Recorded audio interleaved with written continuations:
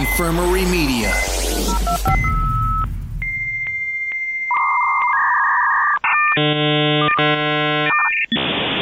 Start. People engage, it's time for dueling decades. The Matrix and Blade versus Bloodsport and Renegade. Strap on that cap, bust out the power glove. Come fight for what you love. Dueling decades. Poop culture, popping pins, dropping hand grenades. Van Halen locked in Mortal Kombat with David Gray. Banner Ballet and Sick, Iron Maiden, GNR. Come fight for what you love. Dueling decades. Broadcasting from the Infirmary Media Studios, it's the adult-only retro game show where the 80s and 90s do battle. Because it's your history, we just fight for it. Welcome back to Dueling Decades. I am Mark James, and this week I step back into the retro ring for a week experience duel as I bring all of the presents from December 24th through 31st of 1999. And tonight, my opponent. Hello, I'm Julie Basil from Flickers from the Cave podcast, here to defend December 24th through the 31st of 1982. And as always here on the show, we need someone to adjudicate all of this awesomeness, so let me introduce to you tonight's judge. You may know him as the only man ever to successfully land the triple Lindy in Murray Futterman's pool. It's Man Crush. What's up? And Happy New Year, because this will come out on January the 3rd, and I will be on vacation, so I won't be on the next episode. So thank you for letting me judge this one before I get on a 5 a.m. plane flight. But let's do this. We got, what was it, 82 versus 99 the last week.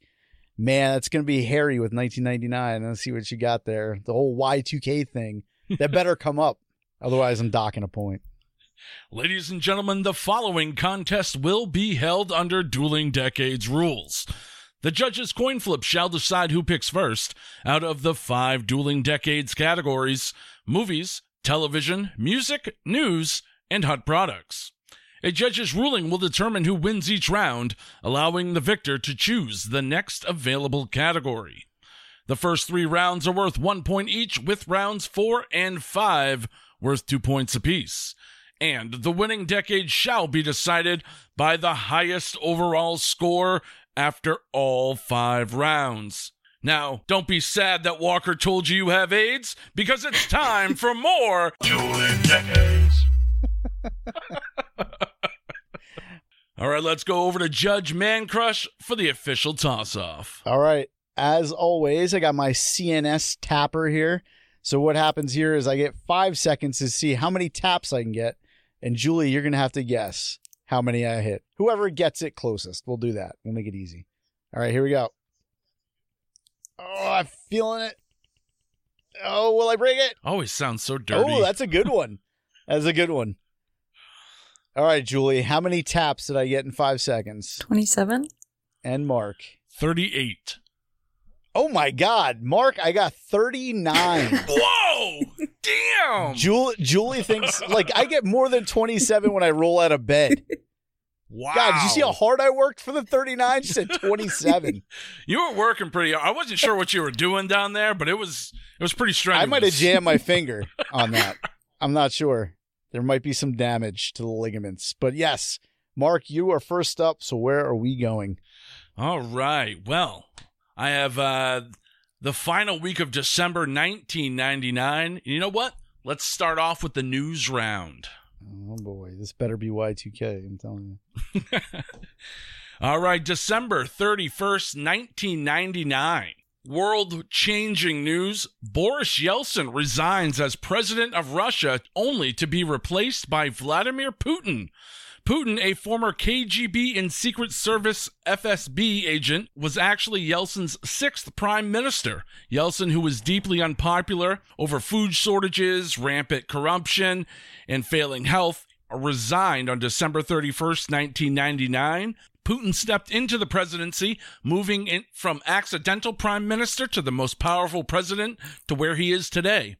It is believed that Yeltsin chose the former KGB agent because Putin was a security guy and that he could trust him to safely and secure his immunity after Yeltsin left office. So yeah, that's my first news story. Boris Yeltsin resigns and is replaced by Vladimir Putin. I think that's a little bit relevant today. My second news story, we're going to go to December 30th, 1999. A madman attacked former Beatle George Harrison in his own home, nearly killing him. At approximately 3:30 in the morning, Michael Abram, a 33-year-old native of Liverpool, avoided security by scaling the fence of Harrison's home. George Harrison confronted Abram as he screamed at him, rushing him with a knife. Tackled George Harrison to the ground, but George Harrison's attempts to stave off his attacks were unsuccessful as he was repeatedly stabbed and slashed in the chest. Meanwhile, Harrison's wife, Olivia, struck Abram in the head with a lamp, causing him to drop the knife. Abram then went after Olivia, and he tried to strangle her, but she escaped. The police arrived. They were able to apprehend Abrams, of course. George Harrison was rushed to the hospital where he was okay. He was in stable condition. His wounds were pretty serious, but with his customary dry wit, George Harrison said about his would-be assassin, well, he wasn't a burglar, and he wasn't certainly auditioning for the Traveling Wilburys. It is believed that Abram believed that the Beatles were witches who flew around on broomsticks and that George Harrison possessed him, and he was sent on a mission from God to kill George Harrison. So he was possessed by George Harrison and then on a mission from God to kill George Harrison. Okay. God. How many years after that did Harrison die? I want to say it was like 2003 or something. 2001. Oh, okay. So 2 years later he died. Shit. What did he die of? There was no complications from the stabbing. No, there was no complications for the stabbing. Okay, all right. Just checking. No. All right, yeah, so that's what I got for the news round. George Harrison staves off an attack, almost dies. One of the bad things about it was not only did he get slashed in the chest, he got stabbed. And a couple of the stab wounds actually came really close to a few arteries. Luckily, he was all right, and we still had George Harrison for a few more years. So that and that Putin thing. So that's what I got for the news round. Julie, all right, over to you. On December 24th, 1982, Chaminade defeats number 1 Virginia in the NCAA game. It's a holiday classic in Honolulu.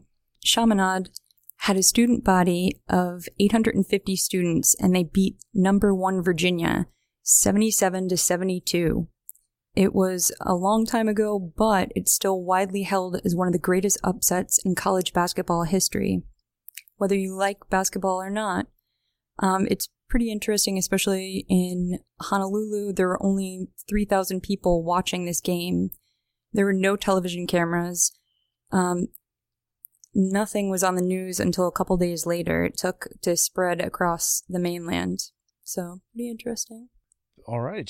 Like when you first said it, I was like, is that like the Middle East or what? No, I remember this. I do remember huge. it. That's a huge upset.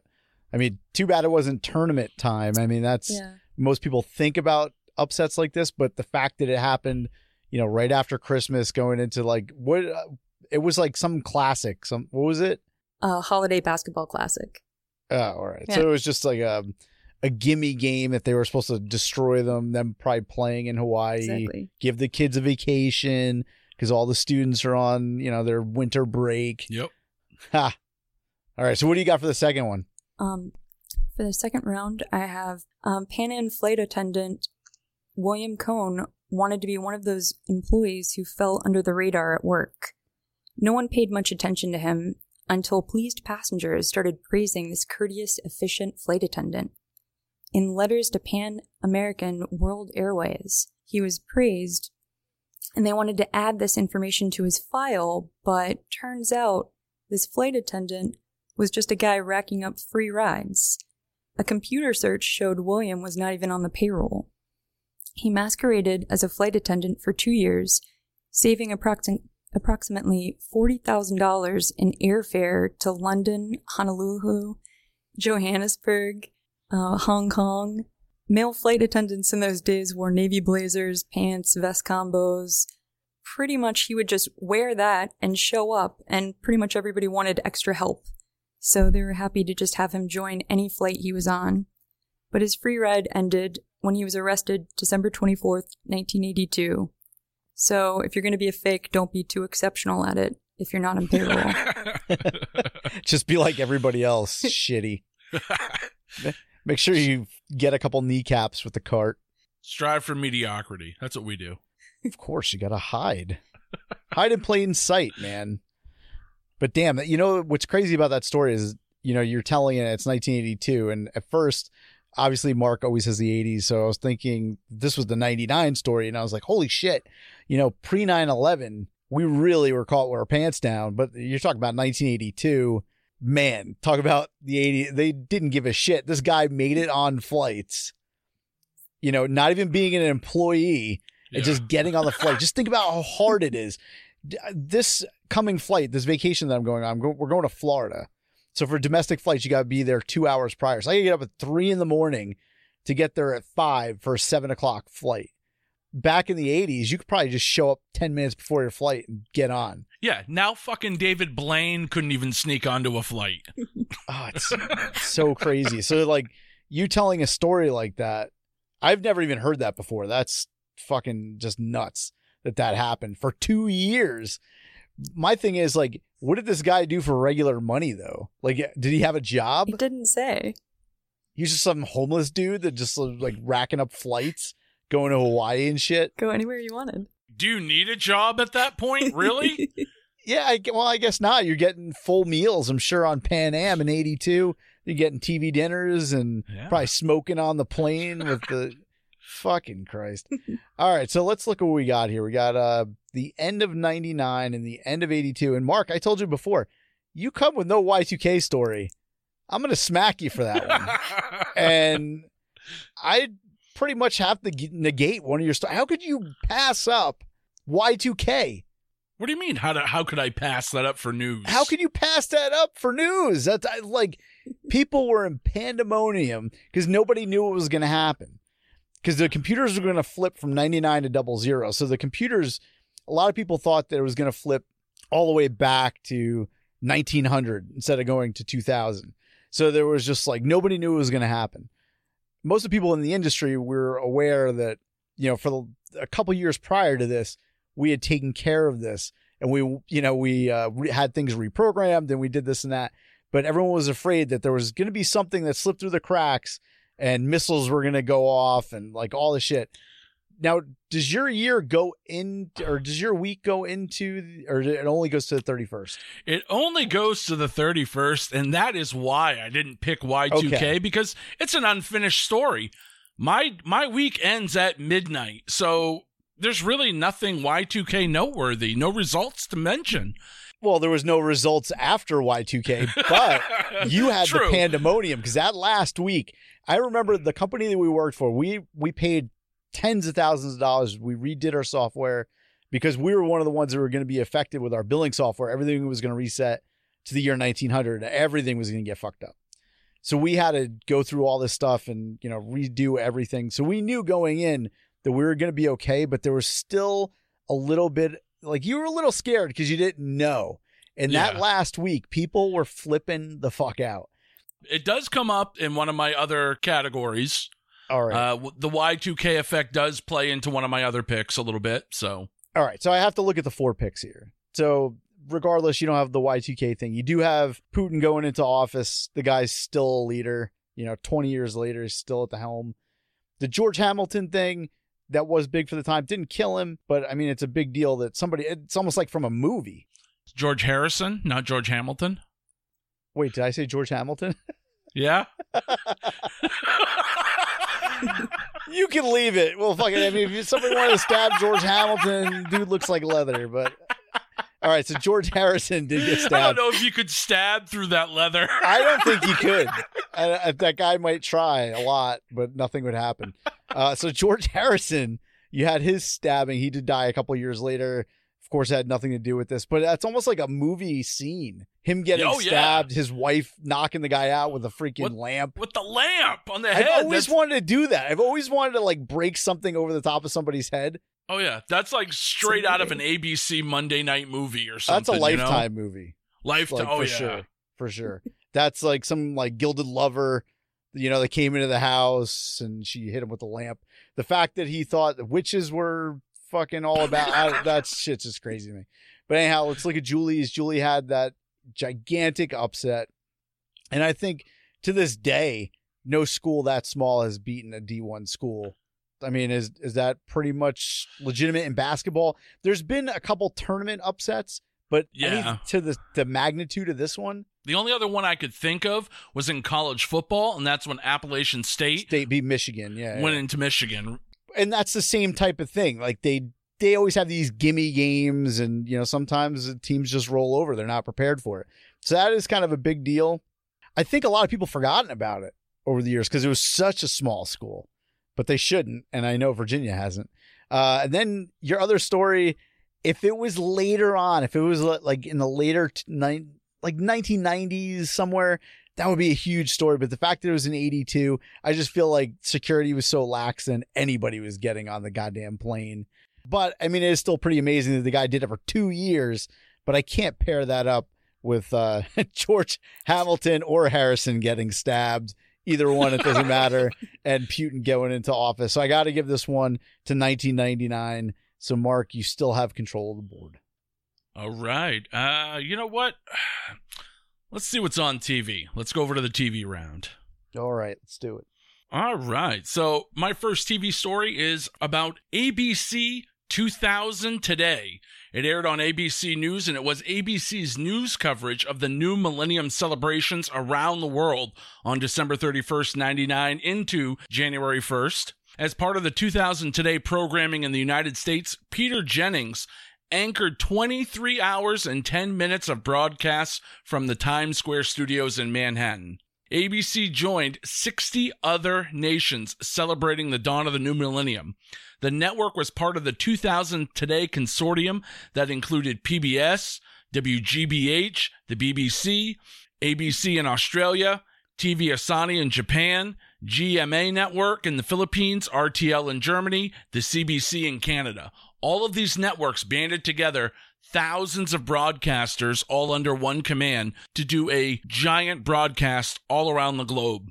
Sam Donaldson was at the Y2K Command Center in Washington. This is where my Y2K story fits into this, because they did have a Y2K Command Center keeping people updated of all of the changes and news revolving around Y2K concerns. And then you got to think, with the magnitude of this broadcast and all the different stations and networks that were coordinated together with all of those computers, they weren't sure what was going to happen during a live broadcast. So that was a major concern going into this. The guests included David Blaine, fellow Deadhead Al Franken, Howard K. Smith, musical performances from the Bee Gees, Neil Diamond, Faith Hill, Enrique Iglesias, Kenny G, Billy Joel, Barry Manilow, Bonnie Raitt, NSYNC, James Taylor, Christina Aguilera.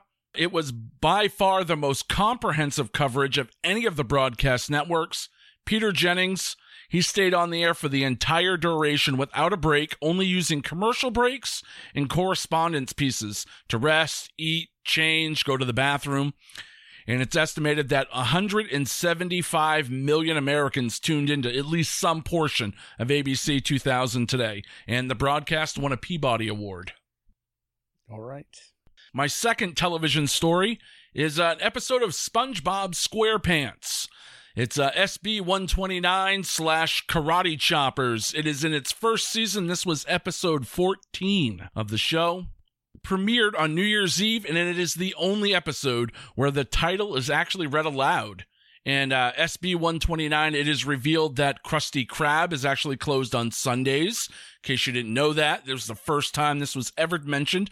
And the credits are, for some reason, are in space instead of behind the traditional underwater background on this episode. SpongeBob is now currently in its 12th season. It's been nominated for 10 Primetime Emmys. And out of all of the Nicktoons that aired in the 1990s, this is the only one still in production. And it is the longest running one. It is the 5th longest running American TV animated series. And as of 2017, they have generated more than $13 billion in merchandising and revenue for Nickelodeon. So the first season of SpongeBob, I got an episode from that, and ABC 2000 Today. That's what I got for the TV round. All right, good shit. All right, Julie, off to 1982. Wow us. All right. Duran Duran performs live at the MTV New Year's Eve Ball in 1982. It was at the Palladium in New York, and this was huge for them. Their Rio album had come out in May. It was released in the States in November. This was a huge achievement for the band. They had a live album that was performed, or that was recorded there. Was that the first Nice. MTV New Year's Eve ball? It was the second. It was the second. Okay. Good question. Round 2 for television. I have The Doctors, an American daytime soap opera television series, which aired April 1st, 1963, ended on December 31st, 1982. There are over 5,155 episodes produced on the series that was set at Hope Memorial Hospital in a fictional town of Madison. This show was filmed in black and white until 1966, when it joined the Times. And in 82, the time slot was moved to 12 p.m., which it was up against The Young and the Restless. I couldn't find any major plot points for The Doctors, but I do know that at that time, The Young and the Restless, there was some wild stuff going on.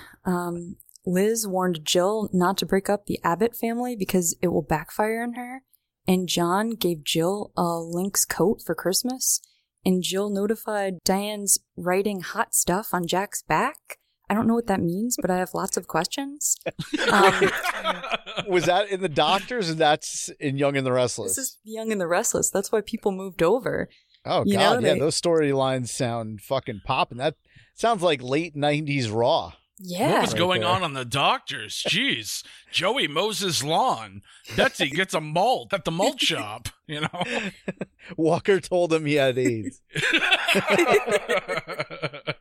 TV in 1982. That's one of the things about early 80s television, especially like daytime programming. Pretty fucking boring. Yeah. Yeah. So I'm not, I guess I'll have to not. So, all right. So let's look at these picks. 99, 82. All right. So 82, you came in with the Duran Duran playing the New Year's Eve ball. I wish that would have been the first one. It would have given you a little bit extra push on this. But the fact that it was their second, I'd still like to see it, but I don't think it's as monumental just because it's not the first one that they pulled off. And then the second thing with The Doctors, yeah, it was around for, just about 3 decades, I guess, from the 60s all the way to 82.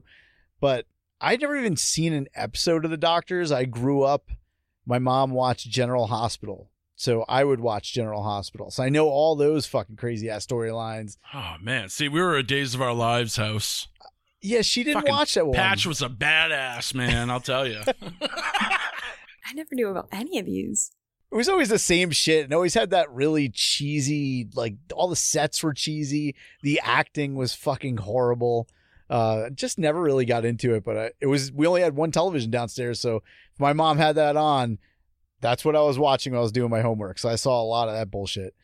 But then going on to 99, and now you got the Y2K thing. And I think if this was in your news, I would have totally went for it. And it's fine that it's in your TV, because I think what people did, and this is why 175 million people tuned in to Right. watch this, because I don't think your normal every year, our New Year's Eve Dick Clark thing, I doubt they get those kind of numbers, because it's just like whatever. But the fact that Yeah. people watch this in its entirety because they wanted to see what was going on across the world, starting with Australia, they're like, all right, did ship blow up? No, they're good. Okay, who's next? So people would keep turning in on the hour to see what was going on. And that's why that Y2K, like little news center thing, I did remember that. And everyone had that shit on all day long. And we weren't watching for the entertainment. Nobody wanted to watch NSYNC or Christina Aguilera or Billy Joel. Those were just caveats. But everyone was watching just to make sure that shit didn't go awry. And as soon as Right. it was fine, you were like, oh, okay. But if something was going to go awry, It would You happen know, there. Yeah. it would happen there in front of, millions of people on TV. And that's why they did it. And Right. that's probably what they were hoping for, that somebody along the line would fuck up and that 175 million people would be a lot higher. But still, 175 million people is gigantic. And then the SpongeBob thing, I mean, obviously you had to have a second pick for the round. The only thing I took out of that is now that we know that the Krusty Krab is closed on Sundays, It's like Chick-fil-A, man. which I find to be kind of a lie, because Mr. Krabs, he ain't fucking closing, man. He's all about that coin. He might not have been there on Sundays, but you should bet your ass somebody was. Now, see, I went with that because it was during the first season, and the only other thing I could find, oddly enough, and I was going to throw this out, but now it's too funny to bring up, I didn't want to talk about a soap opera. I had a soap opera that ended called Sunset Beach. Oh. And I'm sure everyone remembers Sunset Beach. That's right up there with the Doctors. Oh, yeah. That ended during my week, but I'm like, you know what? More people will get a kick out of SpongeBob than Sunset Beach, so.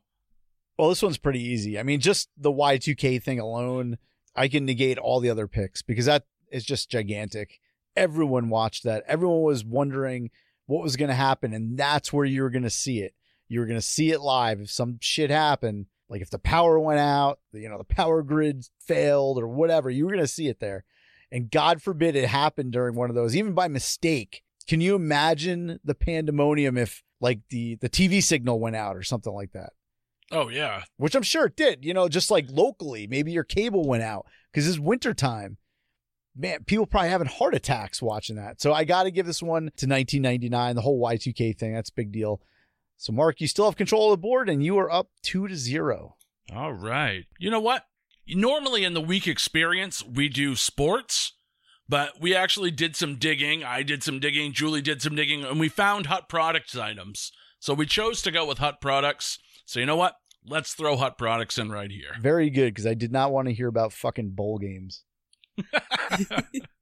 All right, December 1999, and in all of the month of December of 1999, there was nothing hotter in pop culture for Hut Products than Pokemon. It was the biggest selling thing for the holidays in the United States alone. Over 150 companies make more than 1,500 Pokemon products, ranging from macaroni and cheese, ice cream, jewelry boxes, chewable vitamins, inflatable furniture. It's a $7 billion industry. And one of those items happened to be Burger King Kids Toys, which were one of the hottest items going today.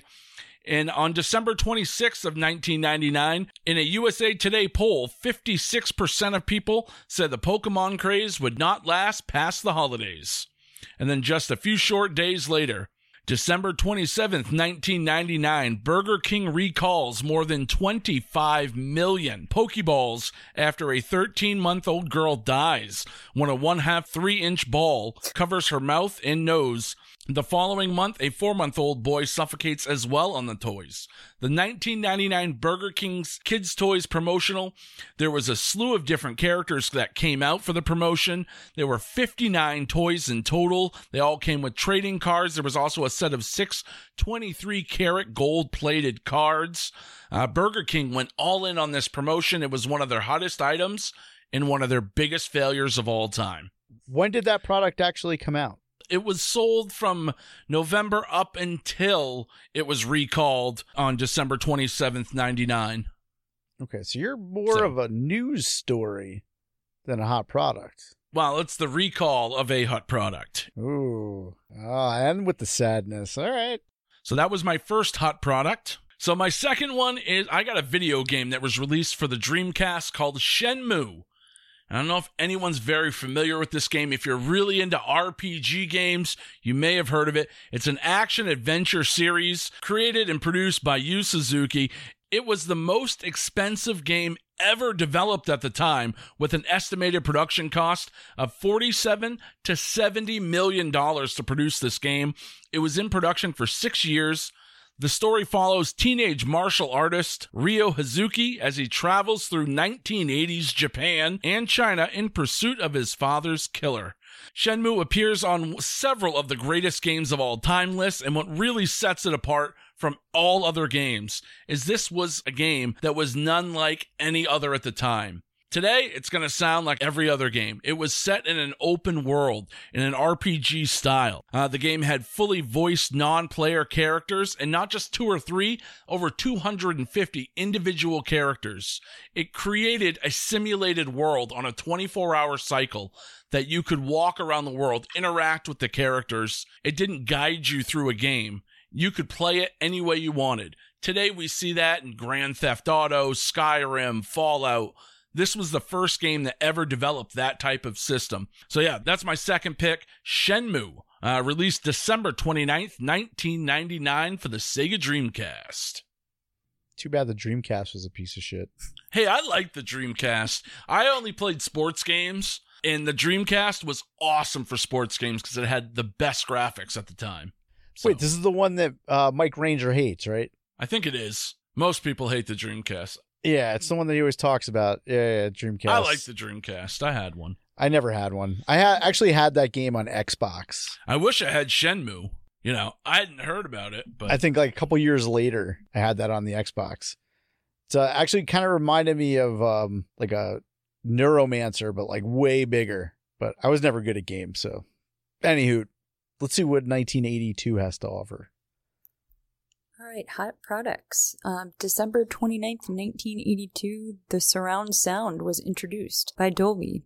I found this hot product within newspapers laced with ads of tube TVs, Betamax, alarm clock radios, cassette boomboxes, and ginormous video recorders.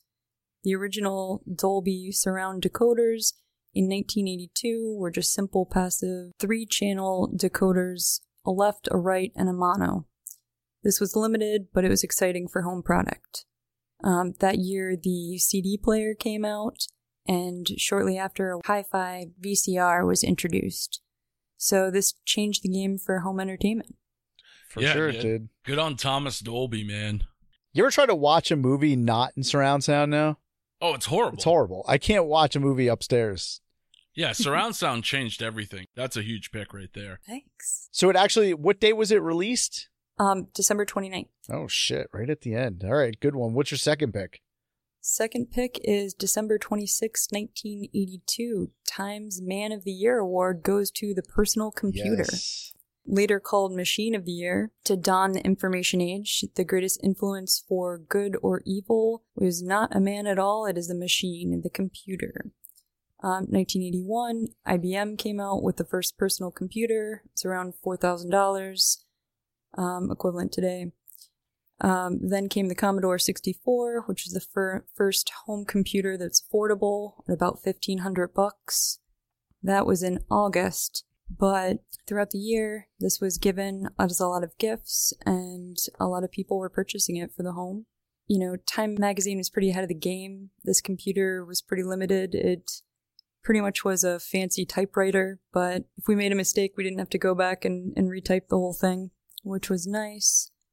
Apparently Steve Jobs was really upset that he wasn't voted Man of the Year this year. Of course. It's a pretty big deal. It's the first non-human. He would have been, he was probably so fucking pissed. He's like, I built the fucking thing! Yeah, for sure. He just totally lost his shit. All right, this is pretty simple for me too, because I'm sorry, but I'm going to negate the Pokemon recall, and I'm going to negate the Time Magazine PC of the Year, or PC Person of the Year, only because the two of them, they don't really fit the hot product mold. So then I'm looking at surround sound by Dolby versus Shenmue, and people would smack the shit out of me if I didn't pick surround Shenmue, sound. of course. Yeah, come on. It's got to go to surround sound. I mean, we all use it now. You're talking about 1982. It was very expensive. A couple people had it. I remember even going into the 90s, my buddy Alex in high school, they had a Laserdisc player and they had surround sound. It was the first person I knew that had it like in their basement all set up.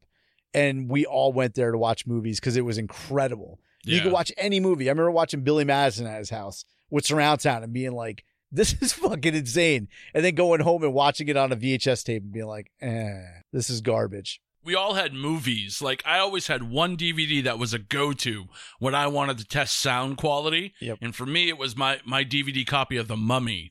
The whole opening sequence of that, the sound quality is fantastic for testing your stuff. Well, I remember, what was the beginning, like the whole THX thing that used to come on? Yes. In the 90s with the like that thing. Fucking crazy. But yeah, I got to give this one to the Dolby thing. Shenmue, great game. I just don't think it's got the legs Dolby has. No, Dolby had great legs. The Pokemon recall, just because it wasn't during that time frame, and it is a big deal. And then the Time Magazine thing, that is huge. And it's just more of a news thing, I would put it, for both of those. I put those more as news than hot products. But anyhow, I got to give this one an 82. So, Julie, you have control of the board going into the 2-point rounds. It's 2 points to 1. Any person's game at this point. Where are we going? Okay. Let's go to music. All right. Finish up with movies. Going old school here. All right. Well, just to give some ambiance, 1982, Maneater by Hall & Oates, Mickey by Tony Basil, and The Girl Is Mine by Michael Jackson and Paul McCartney were all on the top singles of this week. But we're going to Jamaica, where in December 29th, 1982, Caribbean history was made when Bob Marley's face landed on a Jamaican postage stamp. Bob Marley started out in 1963 with the group The Wailers, where he then pursued a solo career and relocated to England, resulting in the Exodus album, which is every song that you think you know of Bob Marley. Yep. He died May 11th, 1981 at age 36 of melanoma, but he was considered one of the greatest, most influential musicians of all time, and Jamaica was proud to give him a postage stamp. All right, that's a good Hell one. yeah. Definitely deserved that. I'm a huge Bob Marley fan, so gotta respect bringing the Marley anytime on this show. So, thank you. And not when he died, because that's come up before. Yeah, I had that. Yeah. Now, I don't have the Bob Marley postage stamp. I do have the Jerry Garcia postage stamp, but not the Marley one. So maybe I'll have to look into getting that. Good pick. So my second pick is Billy Joel serenaded Allentown, Pennsylvania on December 27th, 1982.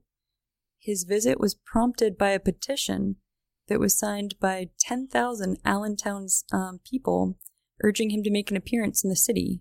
The ailing community was inspired by the latest hit song, Allentown. The Bethlehem Steel Factory reported a loss of $1.5 billion and shut down many of its operations, resulting in high unemployment rates and troubled times throughout the factory city. So once they bullied Billy Joel to get there, Mayor Joseph Dadana gave him the key to the crumbling city. Lots of t-shirts were made, tickets were scalped for $100, and the city was made very happy by him just visiting. Yeah. Nice. It's good on him for going. I didn't even know that he went there to do a song. Or did he do a full concert there, or was it just like the one song that he sang and left? He did a full concert, and Nice. he started and ended with Allentown.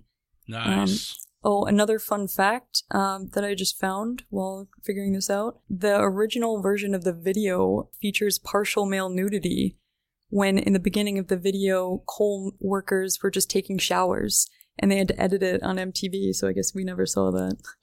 Not by Billy Joel, though.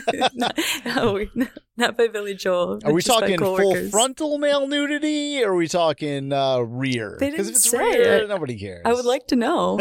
Now, I'd expect out of Billy Joel's sax player. Have you ever seen that guy on some of those 80s videos? That guy I could see going, full frontal on stage. No, but- his drummer is the shit. The guy with the big ass glasses. Yeah. Like in the Matter of Trust video, always cracks me the fuck up when I watch those guys. But yeah, that's a good price too. I'm going to see Billy Joel at MSG in March, and we're sitting behind the stage because that's the only thing we could get because everything else sold out, and those tickets were $180 a piece to sit behind the stage. That's good seats, though. But yeah, 'cause clever. You kind of get to see everything. Cleverly, like, it's actually not that bad because if you look at the view of the seats, yeah, he's not facing you, but a lot of time he's on the piano, so you see a side view of him. Right. But the tickets on the other side in the very front, those are $700 a piece. Not even in the front row, like further back. So like, fuck it, I'll sit behind the stage just for the fact that you get to see Billy Joel, even if it's the back side of him. Hopefully it's dressed, but yeah, that's good shit. So you came out with the Bob Marley postage stamp and Billy Joel serenading Allentown. So good stuff. New Year's resolutions are hard, but the Xfinity New Year New Gig Sale is easy. Waking up the kids after a long winter break? Hard. But getting gig speed internet so you can stream, surf, and game all at once? Easy. Committing to a trendy New Year's diet? Hard. But finding your favorites on Xfinity X1, the easiest all-in-one entertainment experience, just by speaking into the X1 voice remote, easy. It's the Xfinity New Year, New Gig sale, and it's simple, easy, awesome. To learn more, go to Xfinity.com, call 1-800-XFINITY, or visit a store today. Restrictions apply. Not available in all areas. What does 1999 have to offer? Because musically, I can't see 99 wowing me with anything. Yeah, well, let's take a look. In Sync and Limp Bizkit. Well, I did have the top tracks of the month.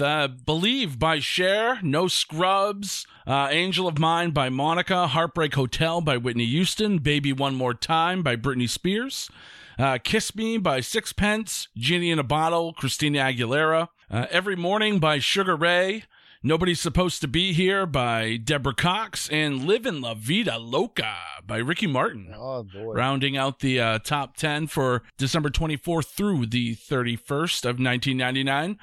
So my first selection is by an artist born Sean Corey Carter on December 4th, 1969 in Brooklyn, New York. And he actually holds the distinction of being the rapper with the most Grammy wins in history. Released December 28th, 1999, I give you Volume 3, The Life and Times of S. Carter by Jay-Z. The album was very well received by critics and debuted at number 1 on the Billboard 200, selling 462,000 copies in its very first week. It has since sold over 3 million copies and been certified triple platinum. The album gave us 3 big singles off of it: Do It Again, The Things That You Do, which was a duet with Mariah Carey, Anything, and Big Pimpin'. The Big Pimpin' was the bane of my existence during my college years, because that's all you could hear was bass line from the dorm's next room. It was boom, boom, boom, boom. Boom, boom, boom. Spending cheese. Oh, it was horrible.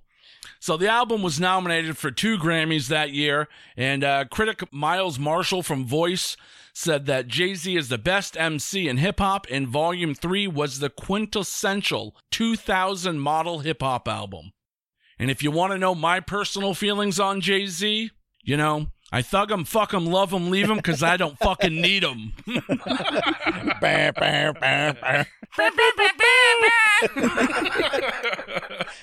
So yeah, that's my first one, Jay-Z, Volume 3. My second one, we're going to have to go to some live music, I think, because the eve of the millennium had some outstanding concerts. So I took a look at all of them. So let's go to the eve of the millennium, December 30th and 31st, 1999. My pick happened to be the largest Millennium Eve concert on Earth that night, surpassing shows by Sting, Barbra Streisand, Aerosmith, the just mentioned Billy Joel, Eric Clapton, Rod Stewart, the Eagles, Eminem, Jimmy Buffett, Kiss, Metallica, the Red Hot Chili Peppers, and Elton John.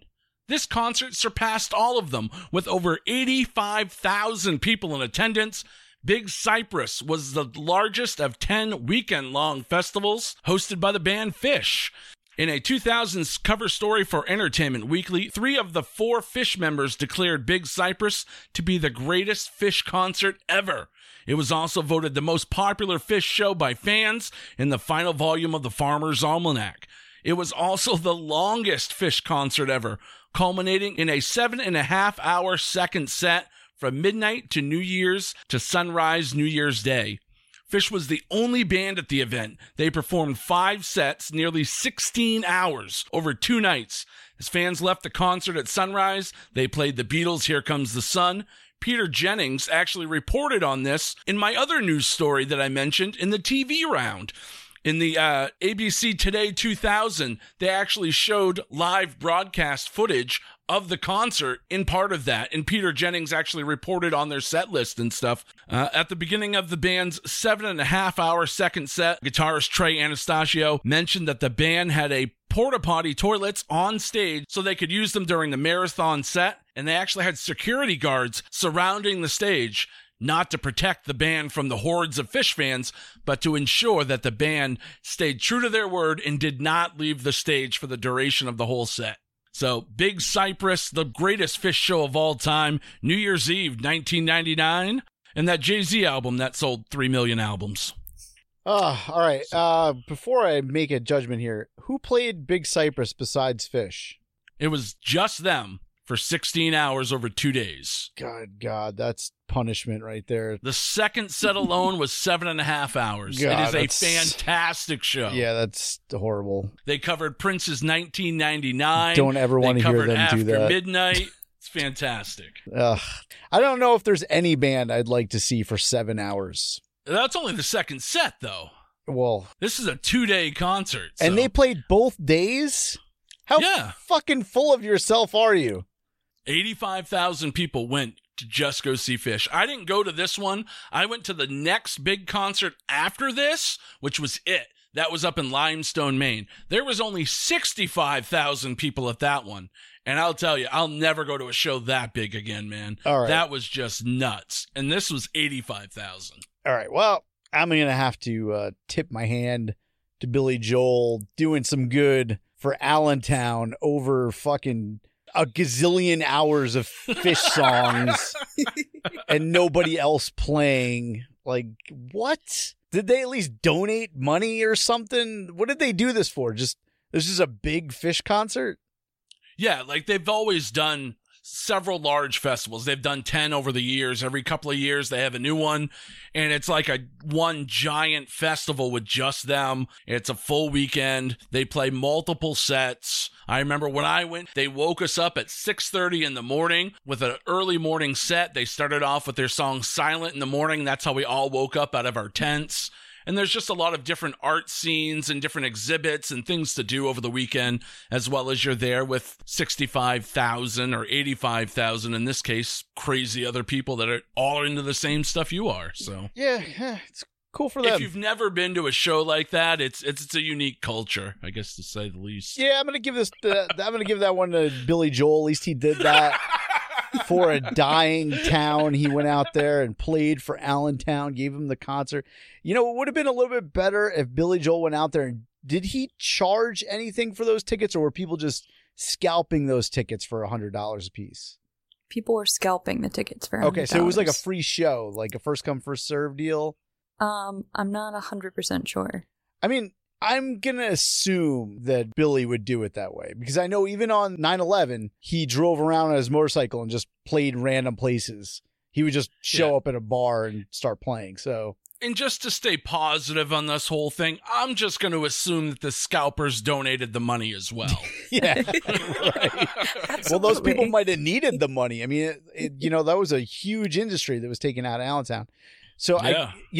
I got to look at all four, and then I'm looking at those 2 second picks. I got to tip my hand to Billy Joel on that. I think it's a good thing to do that he did, even though you said that they bullied him into it. I think he would have actually done it anyway. He seems like the type of person that would do it. Oh, yeah. So it comes down to the Jay-Z Volume 3 versus the postage stamp with Bob Marley. If it was an American postage stamp, it would be astronomical. The fact that it's Jamaican postage stamp and that's where he's from, it's huge, but it's not like another country recognized him. Maybe, did the United States ever put him on a postage stamp? Because I have a feeling that they did. I believe they did. Yeah. Oh, man, this is a fucking tough one. Because as much as I like that album, I don't think that's his best album.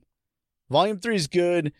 Big Pimpin', of course. I mean, that's like the one that's got the legs. And I actually haven't even heard Big Pimpin' in a long time. It's not something you just hear all the time. And then he's not on Spotify and shit. Yeah, he is. Not all of his stuff, because he's on his own label. I listened to this album today on Spotify. No way. And it's the first time I've heard Big Pimpin' since those college days where I was tormented with that bass line for hours on end. Really? Hold on. I got to check this. Because I know he's not on any of my playlists because he wasn't on here. Yeah, it looks like the same thing, man. Oh, no, he's got his albums on here now. That must be fairly new because he didn't as of like a couple months ago. Are they all on there, though? It looks like quite a few of them are on there now. Because it used to just be, what do you call it? What's that one with Linkin Park? I forgot the name of it. But that was on there, with like Numb and Encore and He had some stuff on there with Kanye West and whatever, but the bulk of his albums weren't on there. So that's actually huge. I love that. Thank you for bringing that up. Now I can add all that shit back to my playlist. Shit, this is hard. You know what? I'm going to have to pull for 82 here just because I think both things are kind of humanitarian. The Big Cypress Show, I'm not a Fish guy. I don't even know. I couldn't even tell you one Fish song. But the fact that 85,000 people showed up to watch this shit, obviously they must have a lot of material, just not my thing. And for once in one of these rounds, I usually try to do it on what everybody else would do, but I'm going to do what I would do in this round. I'm going to give this one to 82 just for the fact that I love Bob Marley. I love Billy Joel. I do love Jay-Z as well, but I don't know. I got to give this one to 82. Yeah. I'm not going to argue with Bob Marley, man. Yeah, it's hard. Just... I mean, it's you threw out an icon. She threw out two icons. Of course, Fish is probably an icon too, but just not my thing. So I'm going with my thing with this one. I'm going with 82. All right. I guess we're heading over to the movies round. And Julie, it's your honor. Would you like to go first, or do you want to defer? I'll go first. Oh, yes, shit. Thank you. Oh, and everything's on this final round. It's 3 points to 2, but that doesn't even matter. Just comes down to this. Whoever wins this final round is the victor of this game. Okay. So movies, 1982. Oh, she's grinning from ear to ear. I'm sweating, man. I'm fucking worried. You should. She said you should. No, I'm actually super embarrassed about the things I'm about to say.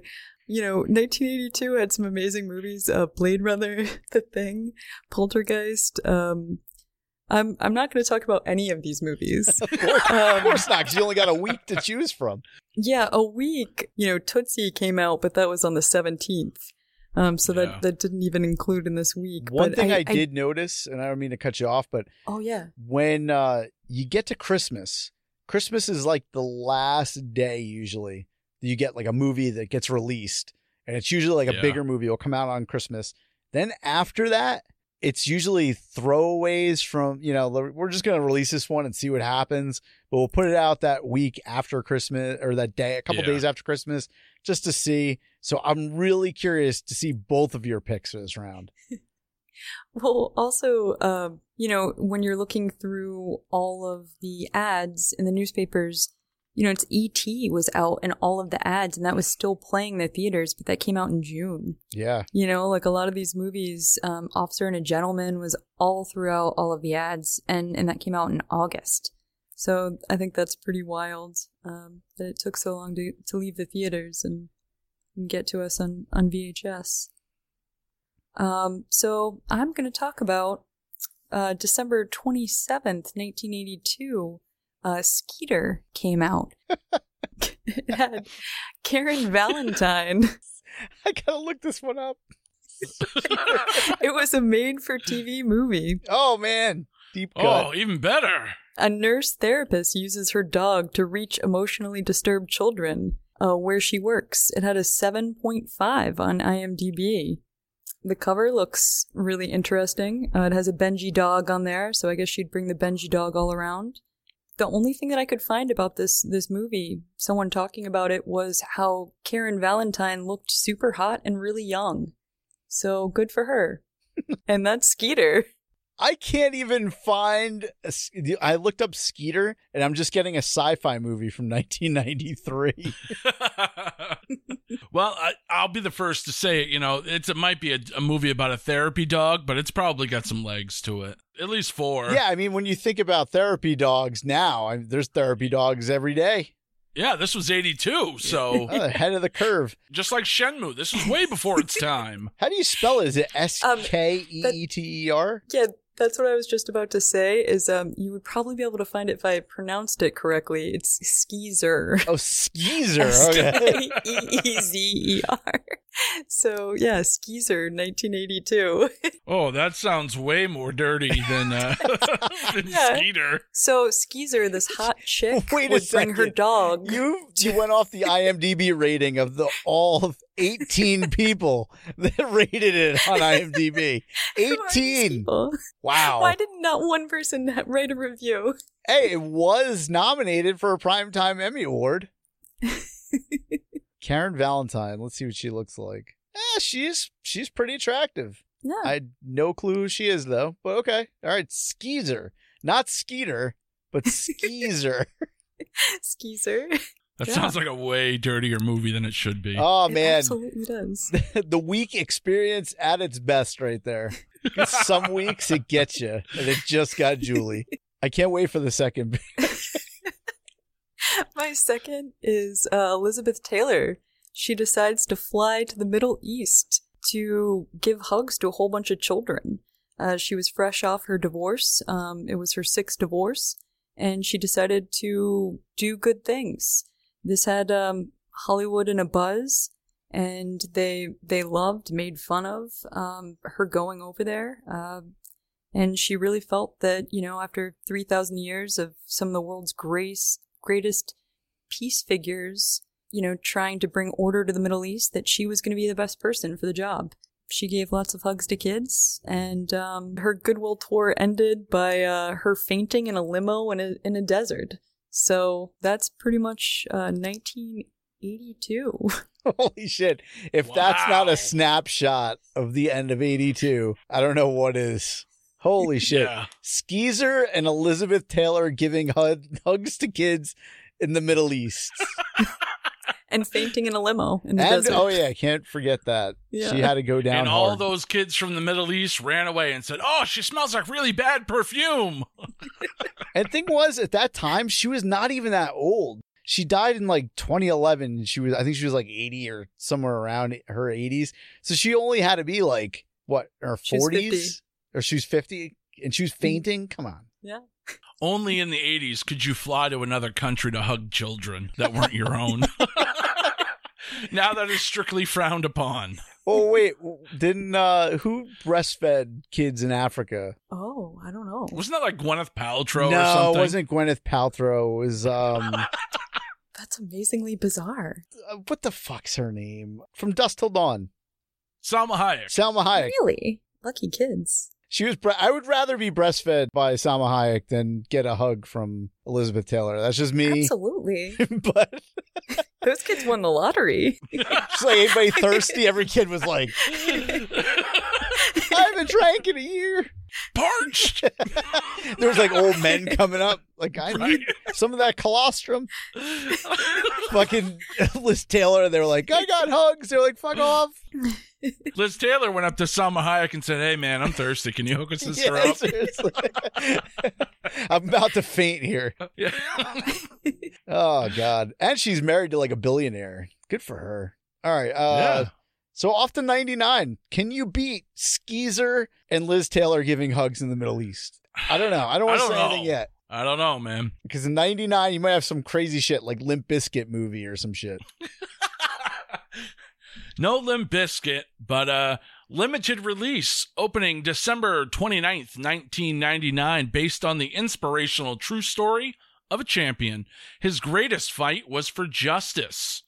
The true story of Reuben Hurricane Carter, a boxer wrongly imprisoned for murder, and the people who aided to fight for his innocence in The Hurricane, starring Denzel Washington. Denzel was nominated for a Golden Globe and did win that Golden Globe for Best Performance by an Actor in a Motion Picture or Drama, and then he was nominated for the Academy Award but did not win it. Denzel lost 60 pounds to play the role, and he trained for over a year with a boxing coach. Of course, the title is similar to the Bob Dylan song and is taken from the Reuben Hurricane Carter book himself that he wrote. Denzel Washington did a fantastic job in the movie. Also had a great cast in it and was directed by Norman Jewison. So that's my first movie, The Hurricane, with Denzel Washington. So my second film, after viewing this movie, Tommy Wiseau was so emotionally moved that he vowed to make a movie just as, if not more compelling than this film. And of course, that movie would go on to be The Room. The Room would not exist if it wasn't for the movie I'm about to talk about. Nominated for 5 Oscars and 5 Golden Globes, this film cast included 4 Oscar winners: Matt Damon, Cate Blanchett, Philip Seymour Hoffman, and Gwyneth Paltrow. Also includes 1 Oscar nominee, Jude Law. Based on the novel by the same name by Patricia Highsmith, I give you The Talented Mr. Ripley, released December 25th, 1999, a perfect Christmas movie. In the late 1950s New York, Tom Ripley, a young underachiever, is sent to Italy to retrieve Dickie Greenleaf, a rich, spoiled millionaire playboy. But when the errand fails, Ripley takes to extreme measures. This movie made $128 million on a $40 million budget. This is actually Matt Damon's favorite movie that he's ever made. And Jude Law learned to play the saxophone for this film as Matt Damon learned to play the piano. The Talented Mr. Ripley. I don't know if you guys have ever seen this. It's kind of a weird movie, but I kind of dig it. It's a very dark role for Matt Damon. It's odd. I actually own it, but I've never watched it. Yeah, I highly recommend to watch it. It's slow, so you got to be wide awake. It's a good morning watch. Don't watch it late at night. Whew. All right. So we got fucking Skeezer and Liz Taylor giving hugs in the Middle East versus the Hurricane and Talented Mr. Ripley. Like I said, I own Talented Mr. Ripley. Actually, I own the Hurricane too. I've seen that a bunch of times. I love that movie. Talented Mr. Ripley, it's one of those ones, I think I bought it like right after it was released on DVD. I was going, oh, I'm going to watch this. I'm going to watch it. Everyone says it's good. Never watched it. It might still be in remember that security plastic that they put on top? Yep. I might still have that on my DVD. And this is so dated that my DVD is not even widescreen. So I'll probably never watch that DVD. But that doesn't have anything to do with this round. I just figured I'd throw that out there because obviously I give this one to 99, but it's tough. And I think the reason you had the Hurricane, because that's a 2000 movie, but they had that limited release at the end of the year because of the whole Oscar thing. They wanted to get it in the movies, play it for a week. So that's probably why that was there. Talented Mr. Ripley, that probably came out on Christmas. I doubt it came out after it. Yeah, no, that was a Christmas Day release. It was a Christmas Day release. Yeah. So that's one of those. Skeezer, I don't know when that even came out. Do you know what channel that came on? I don't. I want to dig this movie up, but I guarantee you, we talked about this an episode or two ago. If you can find a movie on IMDb that has less than 100 reviews, that is a rare movie. Usually those are movies, they put them on VHS and they never crossed over to digital, and they're really hard to find. So the fact that you brought this movie up that has 18, which is probably one of the lowest that I've ever seen for an actual movie that was released on television or wherever it was. I've never seen that low. Liz Taylor giving hugs, I don't even care. It's so fucking stupid of her. It was for the children. She's an idiot. Why were you doing that? That's just look, me. I'm going to the Middle East to give hugs. First of all, they're poor children in a third world country. They don't need fucking hugs. They need clothes and food. And they probably don't even know who the fuck you are. Right. Strange white lady who smells like bad perfume just wants to come up and hug me? Fuck you, just get away. Saying her name, I could smell what she smelled like. You know that old lady perfume? To me, when I smell it, it kind of has this marshmallowy, weird smell. It kind of makes me want to cough. Powdery, flowery. Yes. Yeah. That's what I'm picturing. So she just went over there and choked a bunch of kids. It was Elizabeth Taylor's own perfume. Diamonds Are Forever. Is that her? Something like that. White Diamonds. White Diamonds. Yeah. Yeah, I got to give this one a 99. I mean, it's really easy to pick this one. So, Mark, you get a victory, bro. I know. What the hell, man? I never pick up victories in the singles competition. I might come back from vacation with you on a 2-game win streak. That would be bizarre. It might. But yeah, I totally lucked out on the movies round. Just happened in 99. There was just a couple of these bigger studio films that got released. Other than that, there was absolutely nothing. So, I mean, I could have gone with Galaxy Quest with Tim Allen and Sigourney Weaver. I think that still would have beaten Skeezer. Alan Rickman's in that. It's a rough one. Oh, hey, you get what you get. Great picks tonight, Julie, though. You get what Great you get. Great job, man. Week experience for a reason. Thank you. You as well. Looking forward, Mark, you're going against Joe next week. So tell you what, if you beat Joe next week, that's 2 in a row for you. Actually, if you take the Mama Luke's victory from last episode, that would be 3 wins in a row for you. If we're going by AEW rules here, you're in line for a title shot soon. If you win next week. I know, it reminds me of like one of my favorite movies of all time, Major League, where they're talking about it. They're like, we won yesterday, we win today, that's 2 in a row. We win again, that's 3. You know what they call that? That's a winning streak.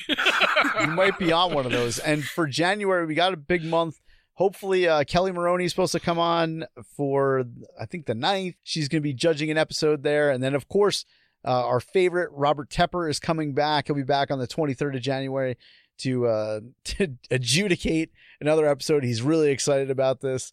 So we'll see where that goes, man. If you take that game against Joe next week, I don't know what'll happen on the 9th, but maybe, just maybe, you could be in line for the title. All right, Julie, thanks for coming in tonight and playing. Can't wait to have you back. Tell everybody where they can listen to Flickers from the Cave. Check us out, Flickers from the Cave, anywhere that you listen to podcasts. We're a movie review podcast, so listen to us, join us. We have a lot of laughs and a good time. You better review Skeezer. You talk about Skeezer on your most current episode? We will next. Yeah, all right, absolutely. thank you. For the new year. Got to do a full review of Skeezer. Maybe do a commentary track or something. Oh my God. I'm trying to see if I can find it right now. All right, duelers, while he's looking for that, if you've ever missed an episode of Dueling Decades, you can head over to our website, duelingdecades.com, where you can subscribe to the show over on Spotify, CastBox, wherever you get your podcasts. And then, while you got your computer out, go over to facebook.com/Dueling Decades, join our group there, and then join our private group where you can share some of your own 80s and 90s memories. Man Crush, what's up? So you got your hand raised? I was just going to say, scores reset. Oh, that's right. You're listening to this. It's January. That means we have crowned a champion for 2019. On the 1st of January, we're resetting scores, even playing field for everybody. So get on the trivia. You're not far out. You're going to start from 0, just like everybody else. So go over to our Facebook. Yeah, and season 2 is going to be even bigger and more fun than season 1 was. So if you haven't joined in on the Dueling Decades trivia craze yet on Facebook, get in on that, duelers. And the champion's about to get a belt. Yeah, I know. I just saw a picture of that belt. Duelers, wait till you see that. It is impressive. That's like Ted DiBiase quality $1 million belt right there. Not quite that nice, but it's not too shabby. So until next time, duelers, we're going to bid you a peace, love, light, and a joy. Have a grateful week, everyone. Infirmary Media.